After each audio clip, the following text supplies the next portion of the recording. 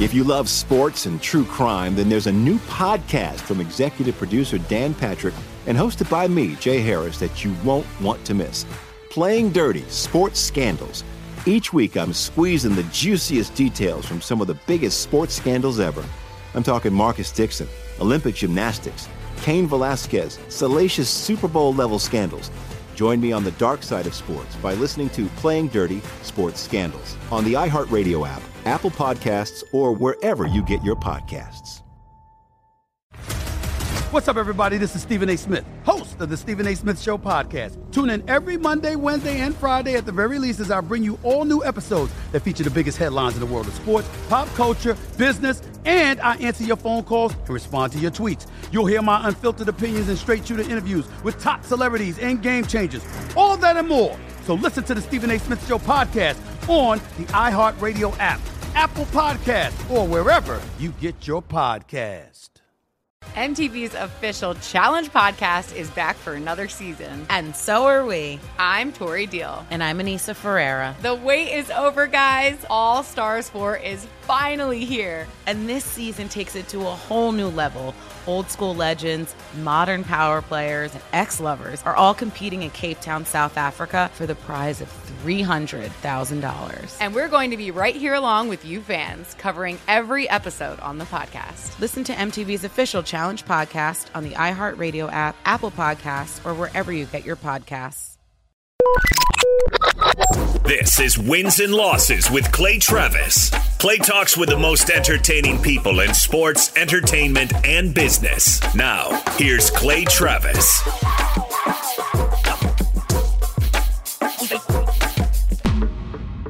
Welcome in, Wins and Losses podcast. Appreciate all of you listening to us, the most recent Wins and Losses podcast that just went up a few days ago. Bob Costas, if you've been a long-time sports fan, you can check it out. I think you will enjoy that examination of sports broadcasting and more.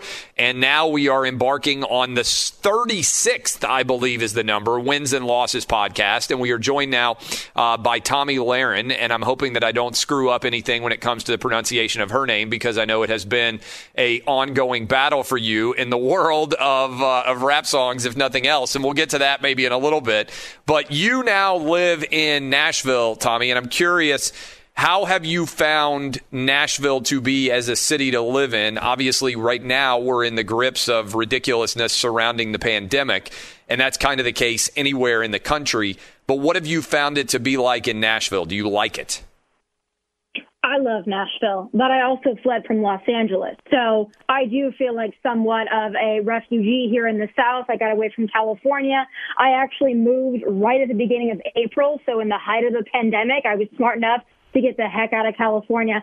I love Nashville. It is a blue city, as you and I both know, and I came in here guns blazing. I don't think people on the left love it so much that I'm so critical of the mayor, but I tell them, if I've lived here for one day or I've lived here for a year or 5 years, I'm always going to hold my elected leaders accountable, and we should all be doing that.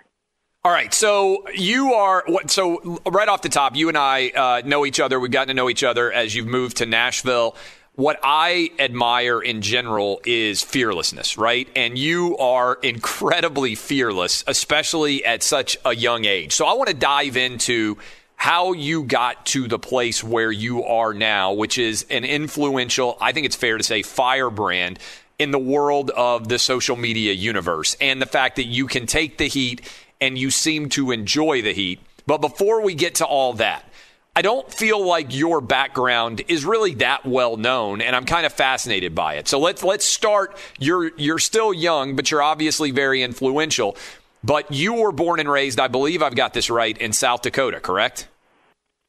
Yes. So in middle America, where us forgotten Americans are, that a lot of times we're referred to as a flyover state, middle-class family, only child, Rapid City, South Dakota. A lot of people probably wouldn't even know of it at all if it weren't for Mount Rushmore and the president addressing the nation on 4th of July from Mount Rushmore. But yes, that is where I'm from, and I've lived about everywhere since then. All right, so let's go back to you growing up in South Dakota. I have never been to South Dakota. I bet most of our listeners have not been either. What is it like to grow up in South Dakota? Well, South Dakota, a lot of people don't know how beautiful it is. And as my dad always says, we don't really need them to know how beautiful it is, because then we get an influx of liberals coming to bring their liberal policies to South Dakota, like they've done in Wyoming and Montana and a lot of other are great Midwestern states. But being in South Dakota, honestly, it's just a lot of hardworking people, a lot of people farming, ranching, blue-collar people who don't really want anything from anybody, but just want to be left the hell alone. That's what I grew up with. That's the family I was raised in, and that has a lot to do with what I do now. What was it? So you go to high school. What kind of high school do you go to? And were you political? Was there a moment in time, an election, that you remember thinking, oh, this really piqued my interest? How would you assess your interest in political issues and where it came from? Well, I was in fourth grade when September 11th happened, and that was obviously a big moment, and I remember watching the news. I don't think a lot of kids my age were really watching the news daily in fourth grade, but I've always done it. Not just on September 11th, but I would do it all the time. I watched the news every single night. It was important to me. And I've always been political because I always felt like the news got it wrong. I always felt like watching the mainstream media, my family would always watch ABC News.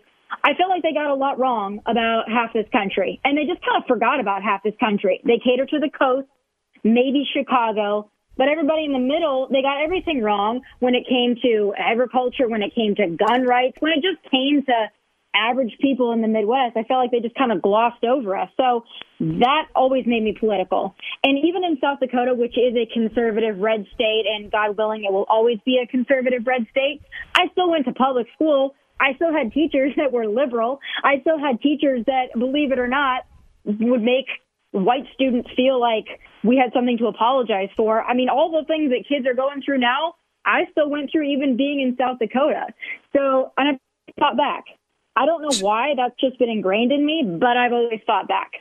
So you went K through 12 to public school in South Dakota? Yes, sir, I did. All right. So in South Dakota, did you grow up? And again, like, were you on land? Were you out on your own? Were you in a neighborhood with homes close by? And were your parents particularly political? So I grew up out of town, 12 miles out of town, I suppose. And quite honestly, all my friends lived in town, and I lived out in the country. So you learn to be around adults, and you learn to entertain yourself. I found news and politics very interesting. But, yeah, I kind of grew up out of town, and that probably has a lot to do with it. I had to find other ways to entertain myself. I would actually watch The View anytime I had a chance. Interesting how that worked out, but I think I just started having opinions very early because of what I watched on TV. Did you want brothers and sisters when you were growing up? Absolutely not. Absolutely so you loved being an only child? Yes. People ask me all the time if I would like to have a brother or sister. I tried that one time. I had a foreign exchange student. Didn't go well. I really loved just being an only child. So where was the foreign exchange student from? She was from Spain. And, great girl. But when you're used to having your own space, having somebody live in your house for a year and call your parents mom and dad, it just really wasn't my thing. But I learned a lot from that experience, that's for sure. So, all right, like when you were in high school, you said you went K through 12 public school. Were you political in high school? Like, if people were in your high school graduating class, how big was it? Is it like a big school, small school? How many people would have graduated with you? I think that class was almost 400, so it was big. We only had really two major high schools, and I was always political. I was student council, school board, all of it. So they would not be surprised at all by the fact that you are in the political arena right now. They would have totally seen this coming. Oh, yeah. I think I was voted most likely to be president. Now, I really have no desire to be president, but I've always been this way. I've always been political. It's not something that I stumbled upon. I know that there are a lot of conservatives right now, especially young conservatives, who started out liberal and then they came to be conservative. That was never me. I've always been red. I remember having a McCain-Palin sticker on my car in high school. Yes, I did like John McCain at one point. He was better than the alternative, maybe. And I would argue with people about it. I really have never cared. I've always been someone that's going to stand up for my beliefs. So you graduate from high school and you make the decision to go all the way to UNLV for college. How and why did you make that decision? I'm kind of an unconventional type of person, and I thought, what is the most unconventional place I can go from South Dakota? Las Vegas was it. I mean, had you been to Las Vegas before? I had a couple of times, because when you live in South Dakota, there's not a whole lot of places you can get to quickly, but Vegas is one of those places, and it's a 2-hour flight, like a cheap flight. So I thought, this is good. I can be 2 hours from home, but I want to go somewhere where people are way different than I am, that come from all different backgrounds. As much as people might not believe it, I do appreciate diversity, and I like to be around it because I learn from it. So I thought, hey, where's the weirdest place I can go and go to college? In Las Vegas was it. So you go to Las Vegas. Did you have an idea when you went to Las Vegas that you were going to work in media, or how did that happen? Yeah, I was a journalism student in political science, and I always knew I wanted to do that. I'm one of those kids that thought in their mind, I'm going to be a TV host on conservative news, and that's what I want to do. And that's been my laser focus for a very long time. So I was ready to do that, and I learned a lot in Las Vegas. I mean, there's a lot of places you can learn things, but maybe the weirdest is Las Vegas, and you learn to get your common sense and your street skills pretty fast. So when you're in Las Vegas, do you have a job while you're working there, while you're in school? What's your day-to-day existence? And did you guys, and I don't know the answer to this, what is the average UNLV kid like? I mean, you guys are right there on the Strip. Is Vegas a seductive place to go spend time in casinos and around the club scene? What's the average student life like at UNLV? So a lot of my friends did work in the casinos or at the pool. I mean, in Las Vegas, it was esteemed to be like a cabana host or a bottle girl. You can make a lot of money. Job, yeah. Oh, you can make a lot of money, but that was almost more important, in fact, than you could say that you were, going to be a doctor or a lawyer. But if you were a cabana host at the Wynn, that was seen as a much higher price. Yes. And that's what Vegas was like. I had friends that worked from 10 at night until 5 in the morning and really didn't go to class. But they didn't feel like they had to because they were making a ton of money on the Strip. I really didn't have that luxury. I didn't turn 21 until my senior year. So I worked in retail, and I didn't really have the luxury of going out and partying because I had to pay rent. That was my life. I went to school, I worked, then I got off work and I did schoolwork, and then I got up and went to school and then went to work. Where did you work in retail? I worked at Express, the clothing store. So while you were at UNLV, you worked in Express, and you're making what, like $7 or $8 an hour? I don't even think it was that. Yeah, it was something around that. It was minimum wage. And I will tell anybody, if you want a humbling experience and you want to build character, work retail. Yes. And even better, work retail in Las Vegas, where people aren't that nice and people, quite frankly, don't really care about you. I remember working at Express and people walking in the door and me greeting them and them just looking at me like I had 3 eyes. They didn't understand why I would even say hello and smile. And that was so different from the way I grew up in South Dakota, but it taught me a lot. It's interesting. When I was in college at GW up in D.C., I worked in the Abercrombie and Fitch, which is a ridiculous job to have. But I worked there in Pentagon City Mall. I would take the subway from GW to the Pentagon City Mall in Northern Virginia.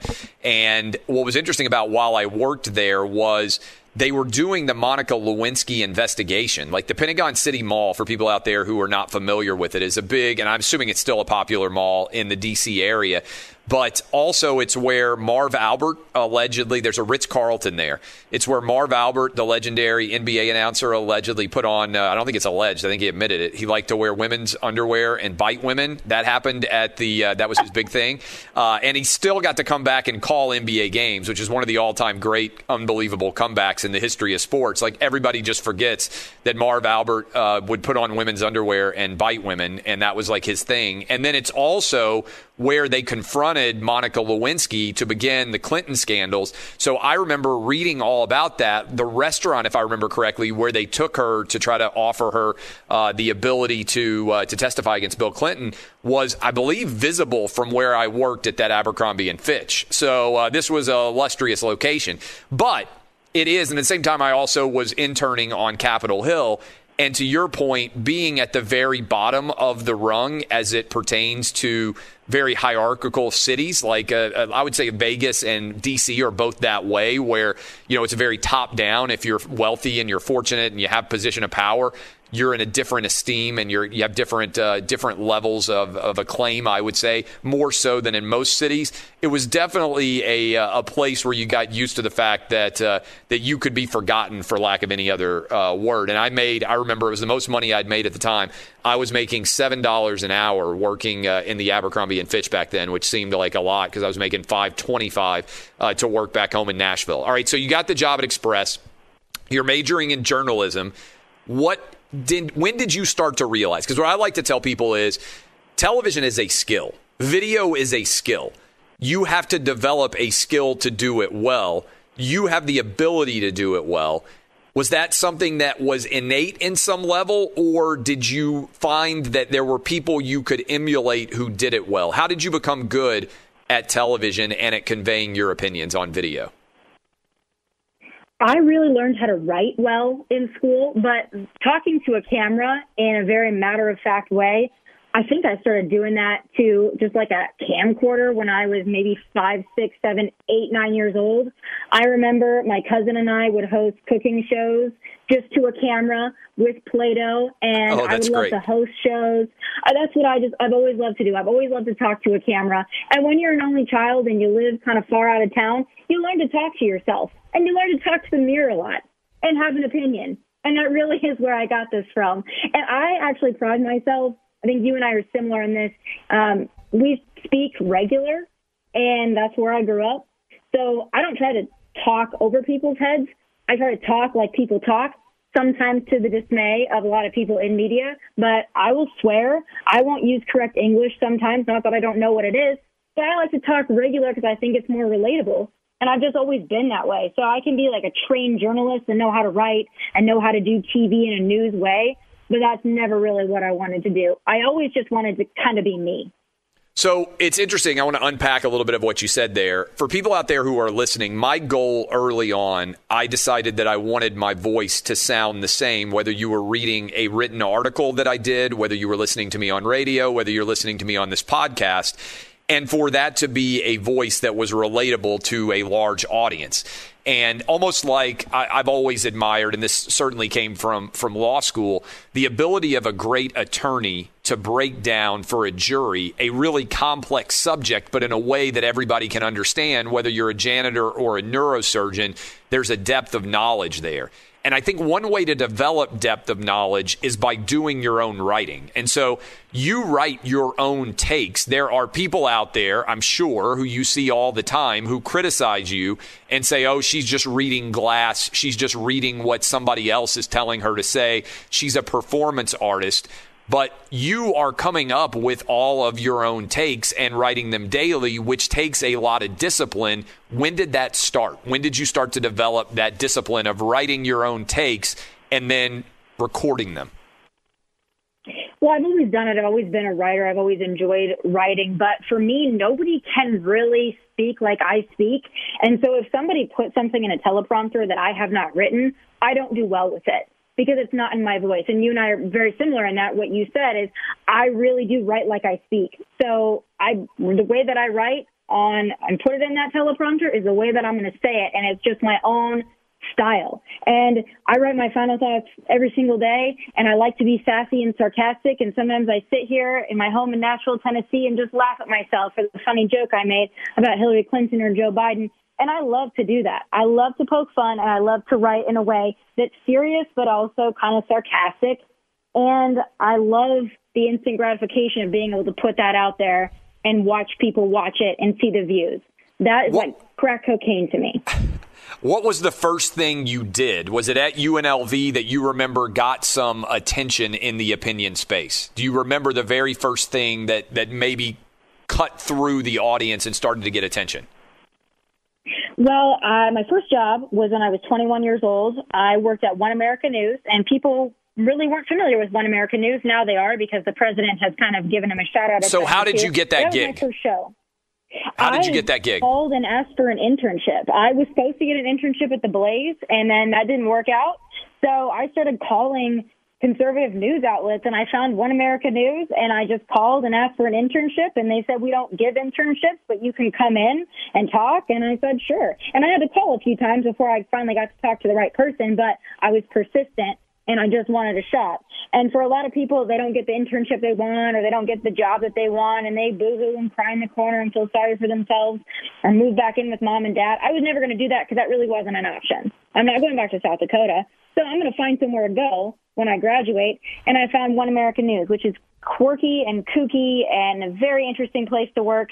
But I was 21 years old, and he said, hey, I'm going to give you your own show, so make sure you go write it. And you're not really going to have a producer, but just do what you will with it. So and that was my marching orders. That is pretty insane. All right. So 21 years old, who is the person who makes the decision that you can work at OAN, and what did that first show look like? It was the owner of One American News, Mr. H, as we call him, or Robert Herring, a really nice older man who sometimes wasn't nice, but he gave me a shot. He saw something in me that I guess nobody else would have really seen at 21 years old. Not many people would be given their own show. But I cracked a couple of Obama jokes with him, and he thought I was articulate, and we had a great conversation, and I think he just kind of thought I can do it, so I will.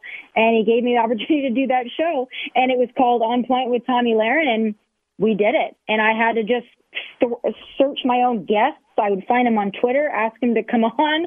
And I always did a segment at the end of the show called Final Thoughts. And sometimes we would take those final thoughts and we'd put them up on YouTube or Facebook. And that's kind of what I'm known for now.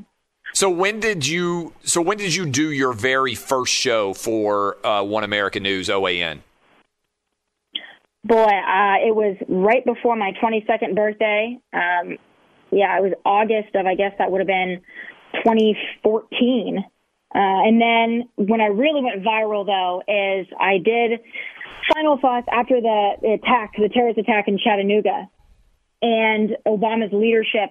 My boyfriend at the time was a Navy SEAL, and he was overseas. And I remember just being so angry and so upset at the failed leadership of Barack Obama and the danger he was putting our troops in by tying their hands. And I just went off. And that was my first viral moment when everything kind of clicked and people knew who I was and started hating me at the same time. So what is that like? Because you're young. I mean, and so you're 21, about 22. You start doing this video in August of 2014. And what I always say is there's lots of people who say they want to be in media, but in social media in particular, that comes with a degree of hate and sometimes love that most people, frankly, can't manage, right? And so your comments, my comments, anybody in media who is particularly opinionated, I always say it's a little bit like taking a small dose of poison every day and you just develop a tolerance for it that would kill your average person, right? Because every now and then somebody comes into the arena and they say they want to be, in the same business, and then they look at their mentions after they say something opinionated and they just immediately retreat and they don't have any interest for it. What was it like for you? Because one of the things that's fascinating is you manage your own social media accounts, your own Instagram accounts, your own Twitter accounts, your Facebook accounts, everything else. How did you get used to handling the degree of vitriol that could come at you on social media? I think it may have bothered me for a couple of days, but quite frankly, I was much more interested in the comments that I got from people in the military, in law enforcement, from, that middle American silent majority that I grew up in, and saying, thank you for saying what we wanted to say. I pay far more attention to that than I do the haters and the backlash. And I know a lot of people say that they don't care what people think. I promise you, Clay, I don't care what these people think. I really don't. When they say awful things about me, it's like, well, I must have struck a nerve.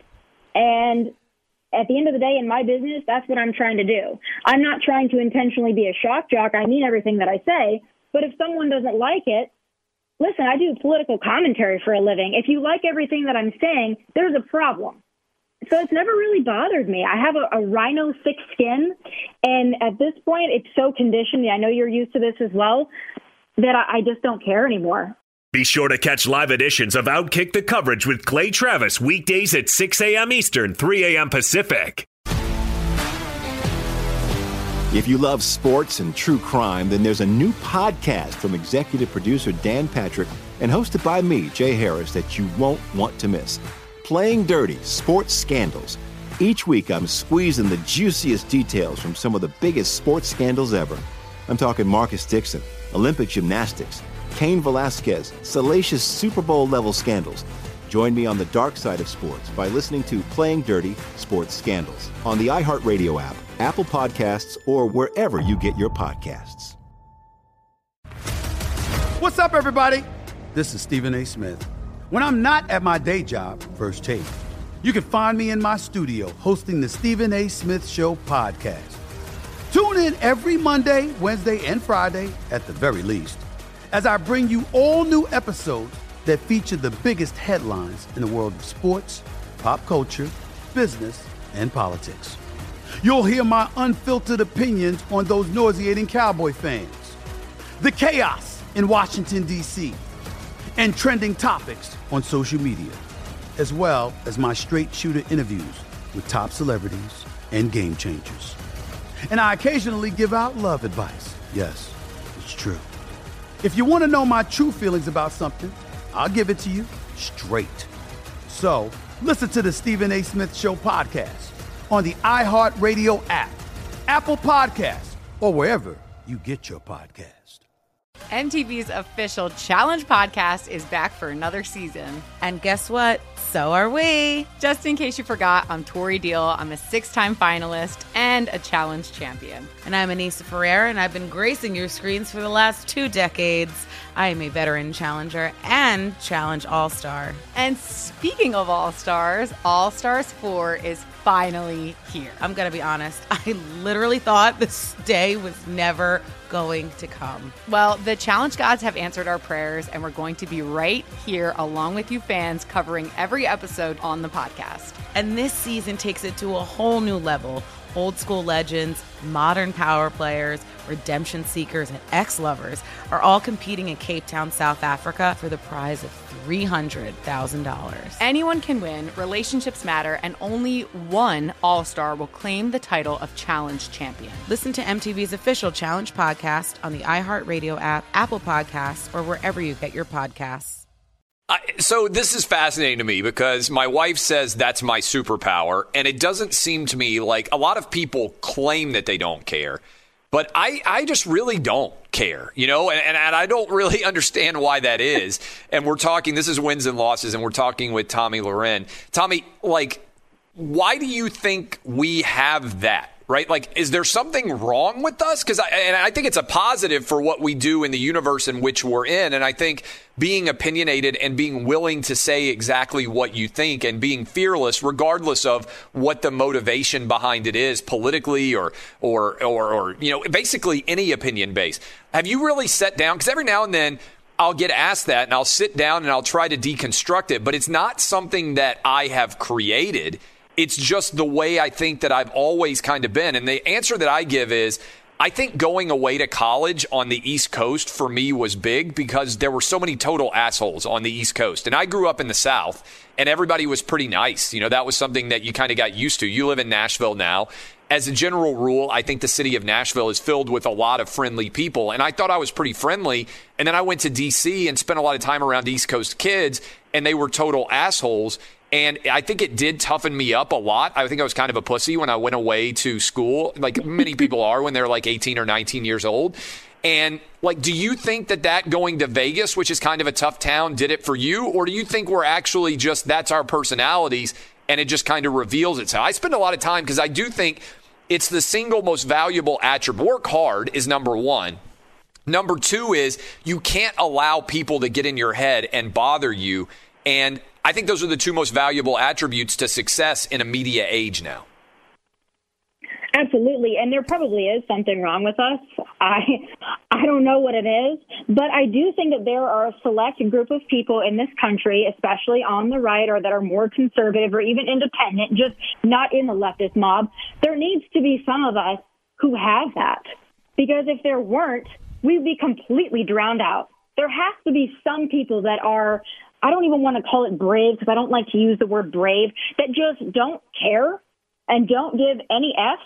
I think there needs to be some of us, because if there's not, then our side is not represented. So I take it as a badge of honor. If I need to be the one that's controversial enough to say Blue Lives Matter and stick up for law enforcement and love the flag and believe that our nation needs to have a border and that gun rights are important, if that makes me hated by some people, I'm pretty okay with that. Fox Sports Radio has the best sports talk lineup in the nation. Catch all of our shows at foxsportsradio.com. And within the iHeartRadio app, search FSR to listen live.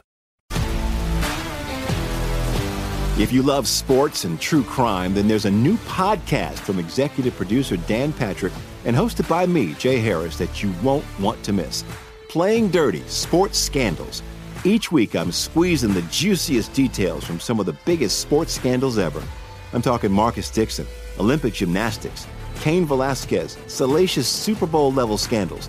Join me on the dark side of sports by listening to Playing Dirty: Sports Scandals on the iHeartRadio app, Apple Podcasts, or wherever you get your podcasts. What's up, everybody? This is Stephen A. Smith. When I'm not at my day job, First Take, you can find me in my studio hosting the Stephen A. Smith Show podcast. Tune in every Monday, Wednesday, and Friday, at the very least, as I bring you all new episodes that feature the biggest headlines in the world of sports, pop culture, business, and politics.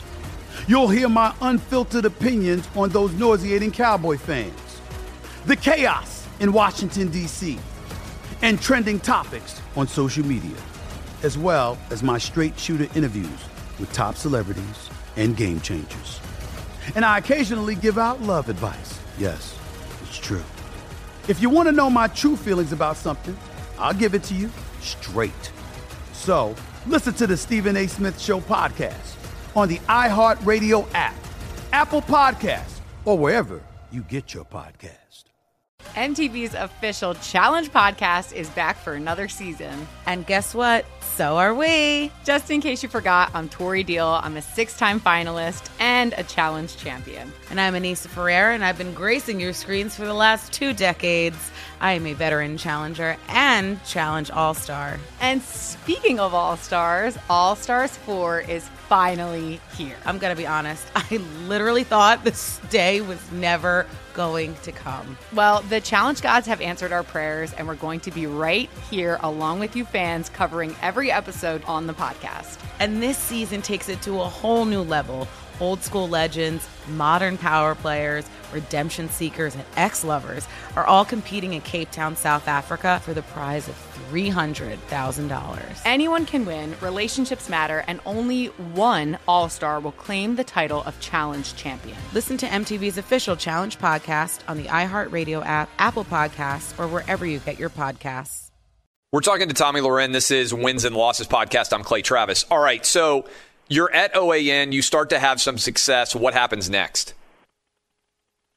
Well, then I was kind of faced with a decision if I was going to stay there and kind of just stay in my comfort zone, and it was in San Diego, beautiful place to live, or I was going to do something different. I really felt like I capped out my potential there, and it would have been comfortable to stay there. They offered me, a 3-year contract for quite a bit of money when you're 22 years old and that's your first job. It was quite a bit of money and comfortable, but I just didn't want to be comfortable. I always want to challenge myself, and I think for me, that's the biggest thing I always ask myself is what's next, because I never want to feel stagnant. And so the opportunity presented itself for me to go to the Blaze. Fox News wasn't quite ready for me yet. I was too young, I understand. So I took that jump and that leap and moved to Dallas and started my show at the Blaze. So what happens in Dallas? What do you do at the Blaze that's different than OAN? That's when I first met you. I went on your show a couple of times, and I remember being like, man, this girl is pretty fearless, right? And so you were in Dallas, and we overlapped with friends there in Dallas. I think you got into the sports circuit a little bit. You knew some of the Cowboys and some of the people in that universe, and we started to overlap there a little bit with sports. And certainly the Colin Kaepernick issues all start to arise, and sports becomes intensely political. So that's how we initially met. What kind of success did you have at the Blaze, and how was it different than what might have been happening at OAN? I had a lot of fun at the Blaze because that was in the height of the 2016 election. And believe it or not, even though I worked at a conservative news network, I was the only Trump supporter on air. Everyone else in that building hated Donald Trump. Glenn Beck himself had a deep hatred for Donald Trump. He was the quintessential never-Trumper, and everybody else in that building was too. And now they'll try to deny it. They'll try to pretend that they were on that Trump train. They weren't. It was just me. And so I was at that conservative network being the only Trump supporter, and I had so much fun during that election. And then, of course, we had Beyonce's Super Bowl performance. I did some final thoughts about that, landed my voice in a Jay-Z song. Then, of course, we had Colin Kaepernick, did some final thoughts about that, pissed a lot of people off. And then we had the election of Donald Trump. So that was really one of the greatest times in my career. I had so much fun doing it. And, I would have Nightline come and interview me at my house. And it was a great time until it all abruptly ended. So I'm going to go back to election night. Did you expect Trump to win? Like deep down, I'm not talking about publicly where some people feel, like, oh, I'm supporting this guy, so I don't want to say anything negative about his chances. Were you surprised, or did you think that he was going to win that night in 2016? I thought it could go either way. Of course, we know that the polls are telling us there was no shot in hell. That night I felt good, but when the states started coming in and we started winning, it was amazing. I remember sitting there with Glenn Beck, by the way, who told everybody if they were going to come do coverage to bring something to calm their nerves. And he sat in the back and painted with a smock on and was painting watercolor like a weirdo. And I remember sitting here thinking, I'm the only one in this room that wants this president to win. I'm at a conservative news network, and they're sitting here crying when states are coming in for Trump. And I just remember laughing. I thought it was the funniest thing. They were so angry, so bitter at me. I didn't care. I had a great night. And then middle of the night, Glenn just got up and left. He couldn't even stomach it anymore. And I remember he told somebody in the control room, don't let Tommy take this over. And I'm thinking, well, hey, I'm sorry that I was right and you all were wrong, but it's a great night for me and it's a great night for America. All right, so then how much longer are you at the Blaze? So I was at the Blaze until middle of March, and then I went on this little show called The View, and I expressed the fact that I am pro-choice because I believe in limited government. Not the most conservative thing to say. However, I believe that it's one of the most conservative things you can say to believe in limited government. But either way, I thought it was great. I remember thinking it was going to be a bloodbath if I'd been on the Daily Show with Trevor Noah. And I thought, oh boy, these women are just going to lose their minds. They're going to hate me. It's going to be another bloodbath situation. But it wasn't. And it was very respectful. And I thought I did a great job. I got a lot of great messages from even people at the Blaze. And then it all went to hell. And I found out this was on a Friday, and on Monday, I found out that they had fired me and they had suspended my show, and that's when the real fun began. So you got fired and suspended for saying that you were pro-choice. Do you think that's what it was? That's what it was. They said that I offended the community. So as a political commentator, which, by the way, I had a profile in the New York Times where I said I was pro-choice, and I think I said it on my show probably at least once a month that I believed in limited government and I don't care what you do with your life. I just don't want to pay for it. I'd said that often, but this was Glenn's way of getting me out. He thought, okay, she was just right about this election. I was a never-Trumper. Trump is now our president. He's kind of looking foolish. So we thought, what is the way that I can turn everyone against her and get rid of her? Oh, I know. I'll say that she offended the community and she's not a real conservative. That was his out. That's what he did. And he thought I would just go away quietly. Apparently wasn't paying too close of attention to the kind of person I am.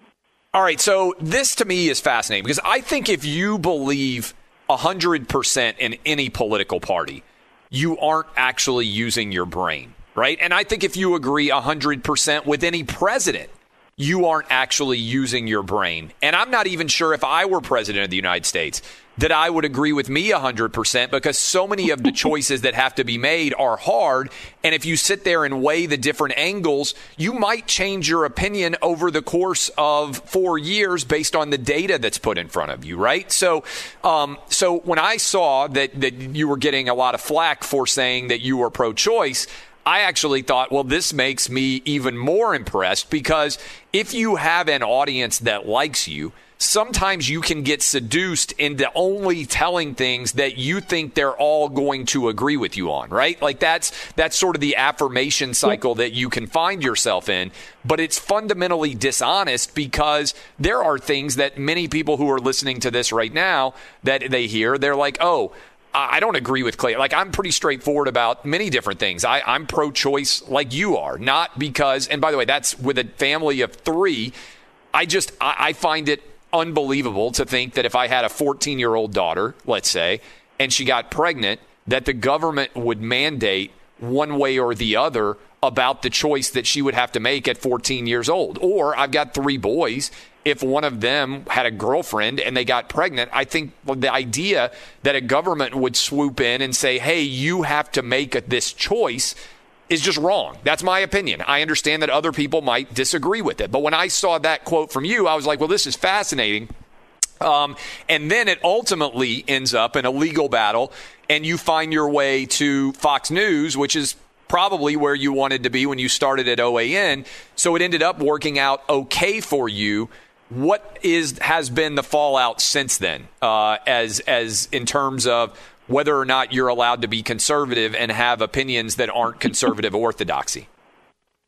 You know, that's what bothers me about some conservatives, not all, but some conservatives who think we all have to fit into this little box.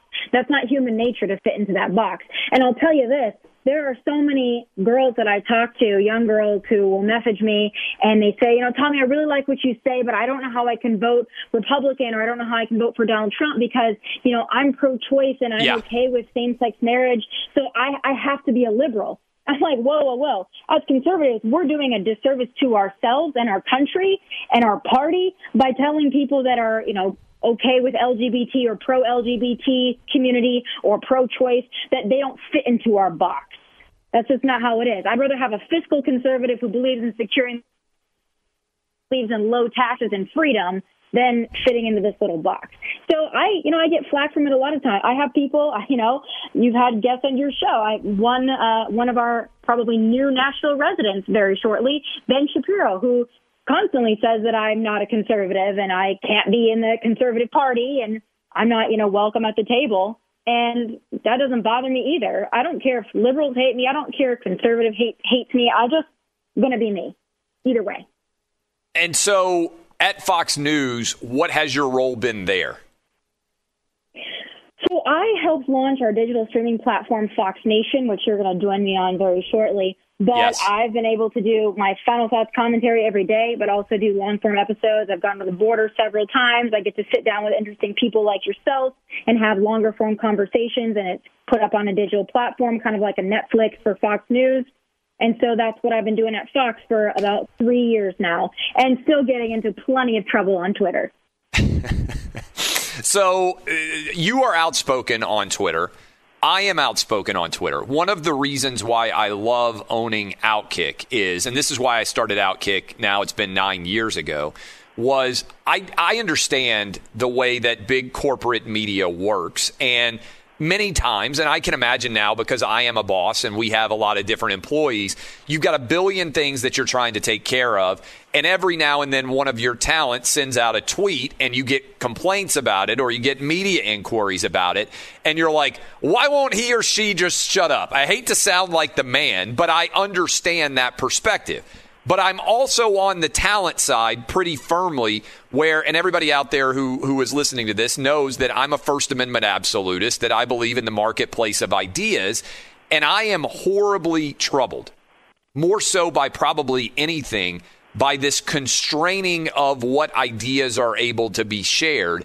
And I think COVID and everything surrounding it has put this entire, there's an appropriate opinion to have and an inappropriate opinion to have on steroids.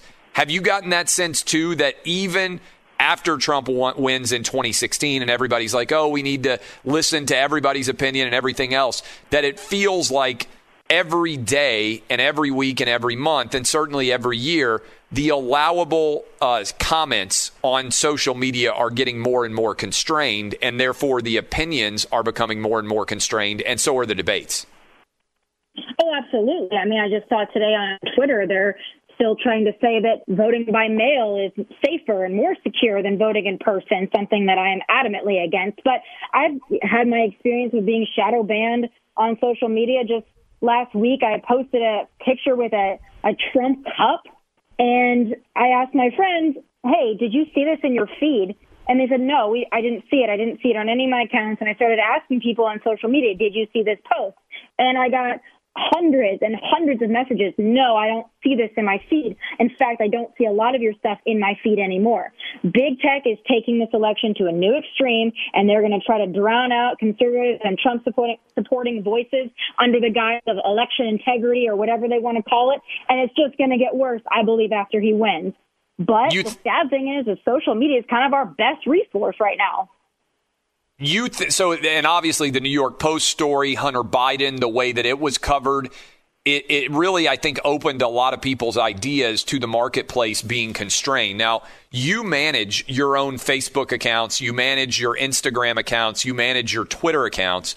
For people out there who may not be as active on social media, how would you describe the interactions that you get on those different accounts, and how would you break down the effectiveness of each of them in terms of sharing your content with them as someone who does all that management herself, which is really pretty incredible? And how big are those audiences for you now? Well, on Twitter, I got about 1.7 million. Facebook's about 4.9 million, and Instagram's 1.8 million. So I've been blessed to have a lot of those followers that have been following me for years and following my career. But, I mean, I don't even look at the mentions from people without blue check marks, but the mentions just from people with blue check marks to me are vile and somehow appropriate. I mean, last week during the final debate coverage, people didn't like what I tweeted, and so they're asking why I'm still alive, still with blue check marks. But, you know, that's okay on Twitter. But anything that I say, I get reports about, and apparently it's beyond the pale. We all know it's happening. We all know it's never going to be fair. And we just got to do the best we can. So all of this, I mean, that's a massive audience that you are able to reach theoretically through all three of those platforms. And you also, we hear a lot when people are women and they are liberal about all of the awful things that people say to women who are liberal, right? Like, that's a big talking point in the world of sports media. Oh my God, you could never imagine the things that people say to liberal women in the sports media on Twitter, Facebook, whatever else. You get that times 100, I imagine. And yet nobody I ever see out there saying, man, poor Tommy, she gets so much abuse as a woman, it's really not fair, right? Like, you don't get protected in any way. No, not at all. In fact, I've actually had people throw things at me, on me, when I'm with my parents, and people cheerlead that. They think it's so great, I'm getting what I deserve, blah, blah, blah. No, but you know what? I don't need their protection. I don't need the feminists to come to my defense. I just don't. And anybody who feels like a victim, I've never gotten up one day in my life and felt like a victim, even though things have been, you know, rocky for me sometimes. People have said horrible things. I'm not going to cry over it, because at the end of the day, I chose this career. But the double standard really is the only standard of the left, and it's quite apparent. It is amazing. Now, I talked about, you know, the way that people respond and how you can handle things. And part of, look, I'm 41. I'm quite a bit older than you. And I've got 3 kids. I've got a wife. I have sort of a universe outside of what I do for a living. So I really do not care, because at times, you know, I'm coaching flag football, or I'm at basketball coaching, or whatever, you know, like, I'm involved in my kids' lives. And so there is an escape for me. Do you think it's better or worse to be single and be in the middle of these battles every single day? Do you ever wonder, man, I wish I could just dial out and have like a serious boyfriend or a husband or whatever? Like, how do you get away from the noise, for lack of a better way of phrasing it? And do you think it's better or worse to be single as a part of it? Well, Clay, you've met my friend, so you know I have a good old time here in Nashville, Tennessee. Yes. That is my way of escaping it. And, some people, they're hard on me for that because they hate the fact that I'll go on Instagram and post boomerangs at the bar with my friends on the weekend. But I'm still a 28-year-old girl. I still have fun. Oh, shudder at the fact. I drink beer and I have fun with my friends, and we sing karaoke at Miss Kelly's, and we hang out at Winners and Losers almost every weekend. That is my escape. To me, social media is this fictitious little place that I go and I work and I care about, but you got to check out. And I have a lot of fun in Nashville, way more fun than I had in California.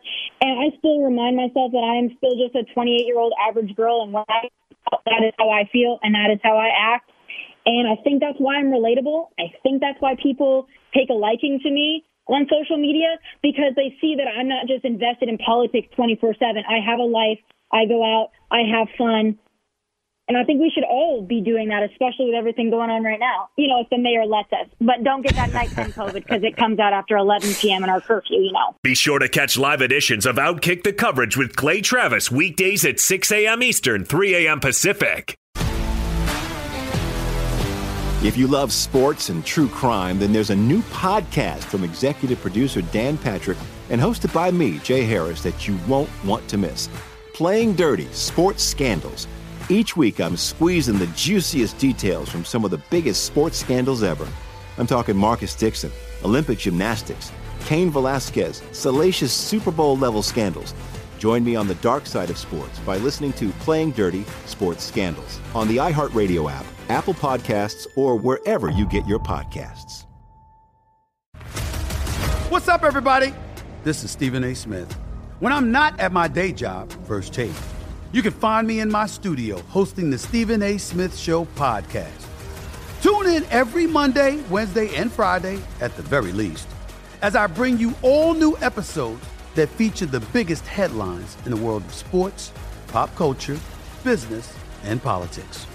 You'll hear my unfiltered opinions on those nauseating Cowboy fans, the chaos in Washington, D.C., and trending topics on social media, as well as my straight-shooter interviews with top celebrities and game changers. And I occasionally give out love advice. Yes, it's true. If you want to know my true feelings about something, I'll give it to you straight. So, listen to the Stephen A. Smith Show podcast on the iHeartRadio app, Apple Podcasts, or wherever you get your podcast. MTV's official Challenge podcast is back for another season. And guess what?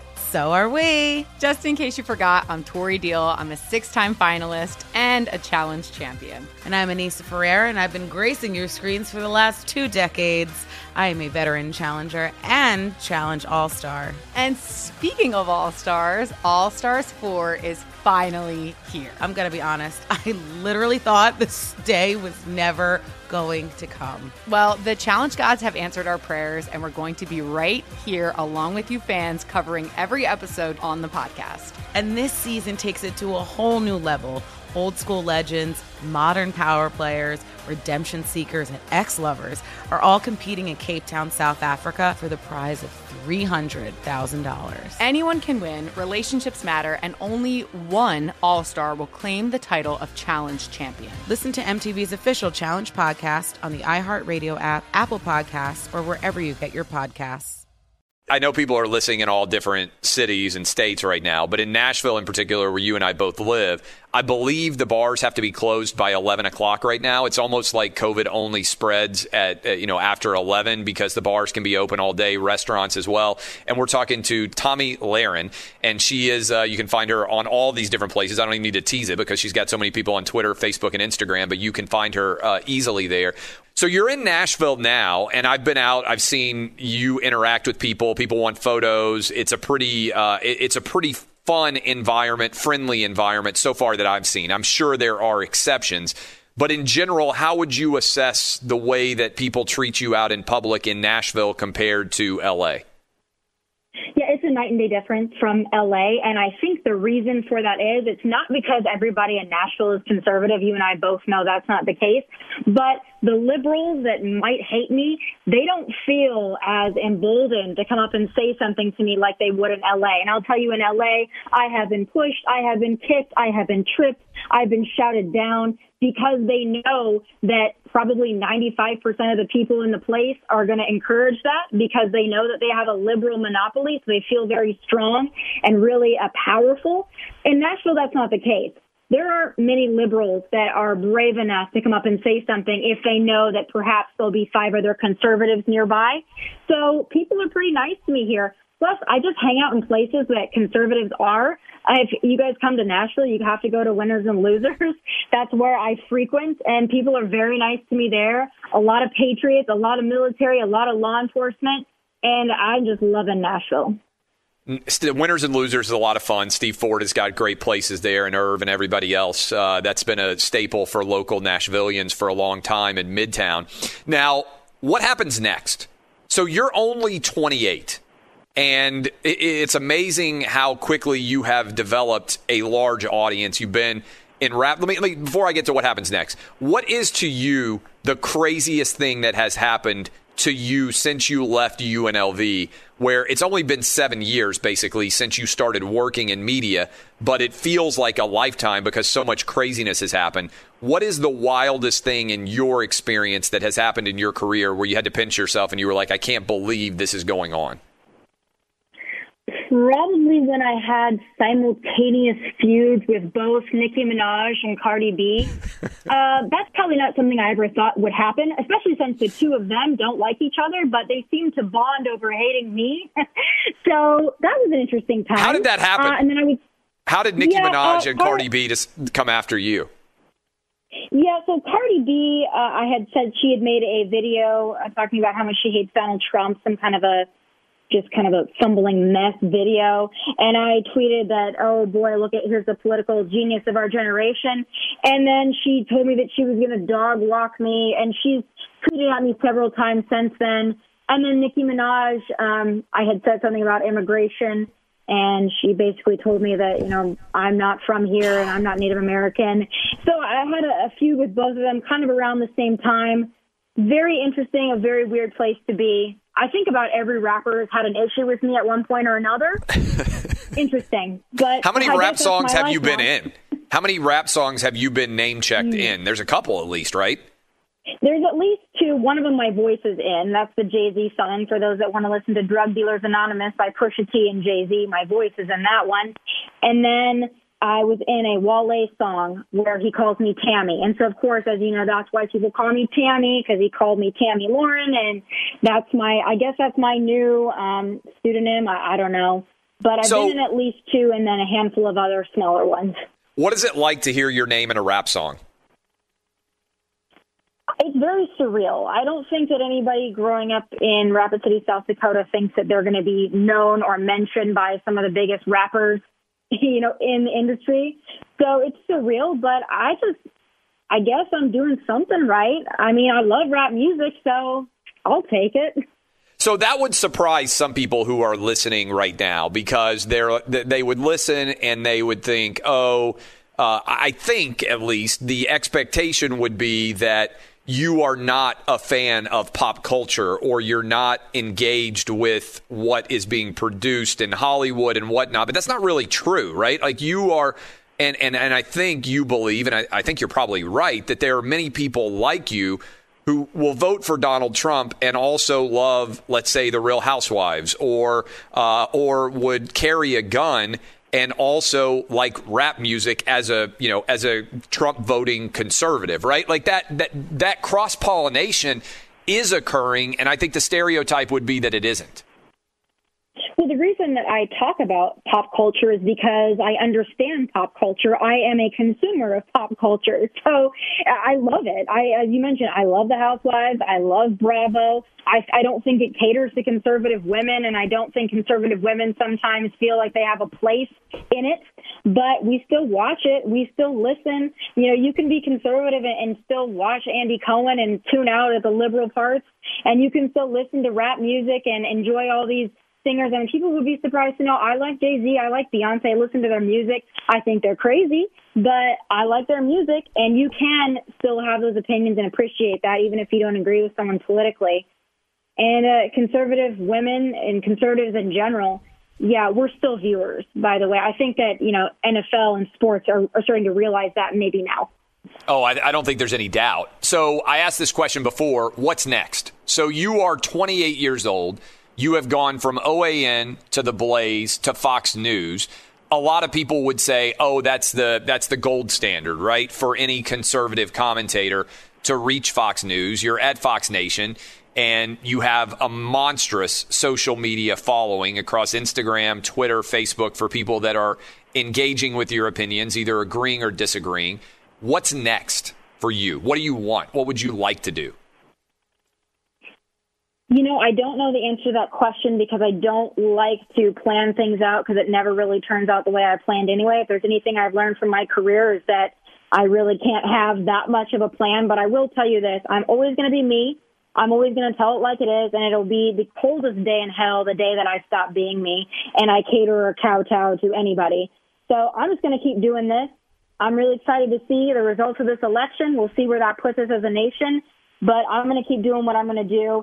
And I think what's so important is having fearless voices out there who, despite who's president or who's being elected or what the election year is or the political climate, that just tell it like it is and are fearless and never apologize.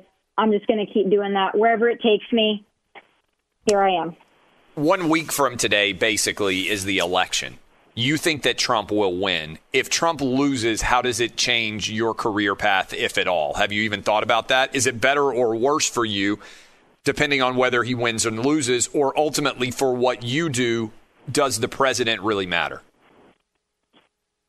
I worry less about my career, and I worry more about all the average Americans out there that are going to be crushed under a Biden, let's be real, Harris administration. So I worry about them, but I am very confident in this president. I know that the left is going to do whatever they have to do through cheating, voter fraud, to try to win this election and then maybe pack the courts, whatever that shifty crap they want to pull. But I think that the silent majority is going to come out in such strong numbers that we're going to even overwhelm that. So I'm very, very confident in another 4 years of Donald Trump. It's after that we have to worry about.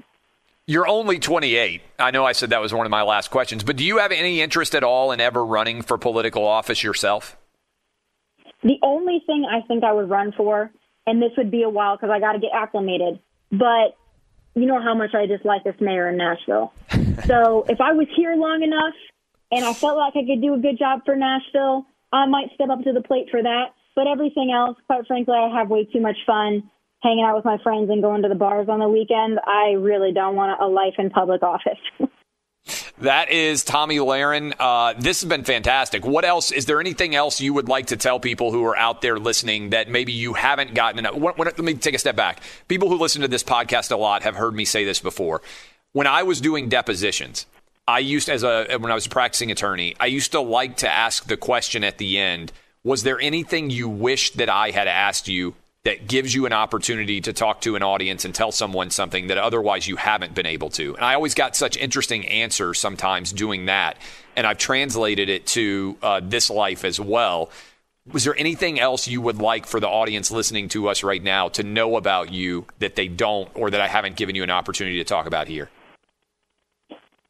I guess my piece of advice to anybody listening, whether on the left or the right, or they're a sports fan or a political fan or a Donald Trump supporter, I would just remind them, never apologize when you're right. Always apologize when you're wrong, but never apologize when you're right. I've never done it. I never will do it. Especially don't apologize for an opinion. I always say the only thing I'll acknowledge getting wrong is a fact, because it can lead to an opinion that I don't have the same basis for that I thought I did before.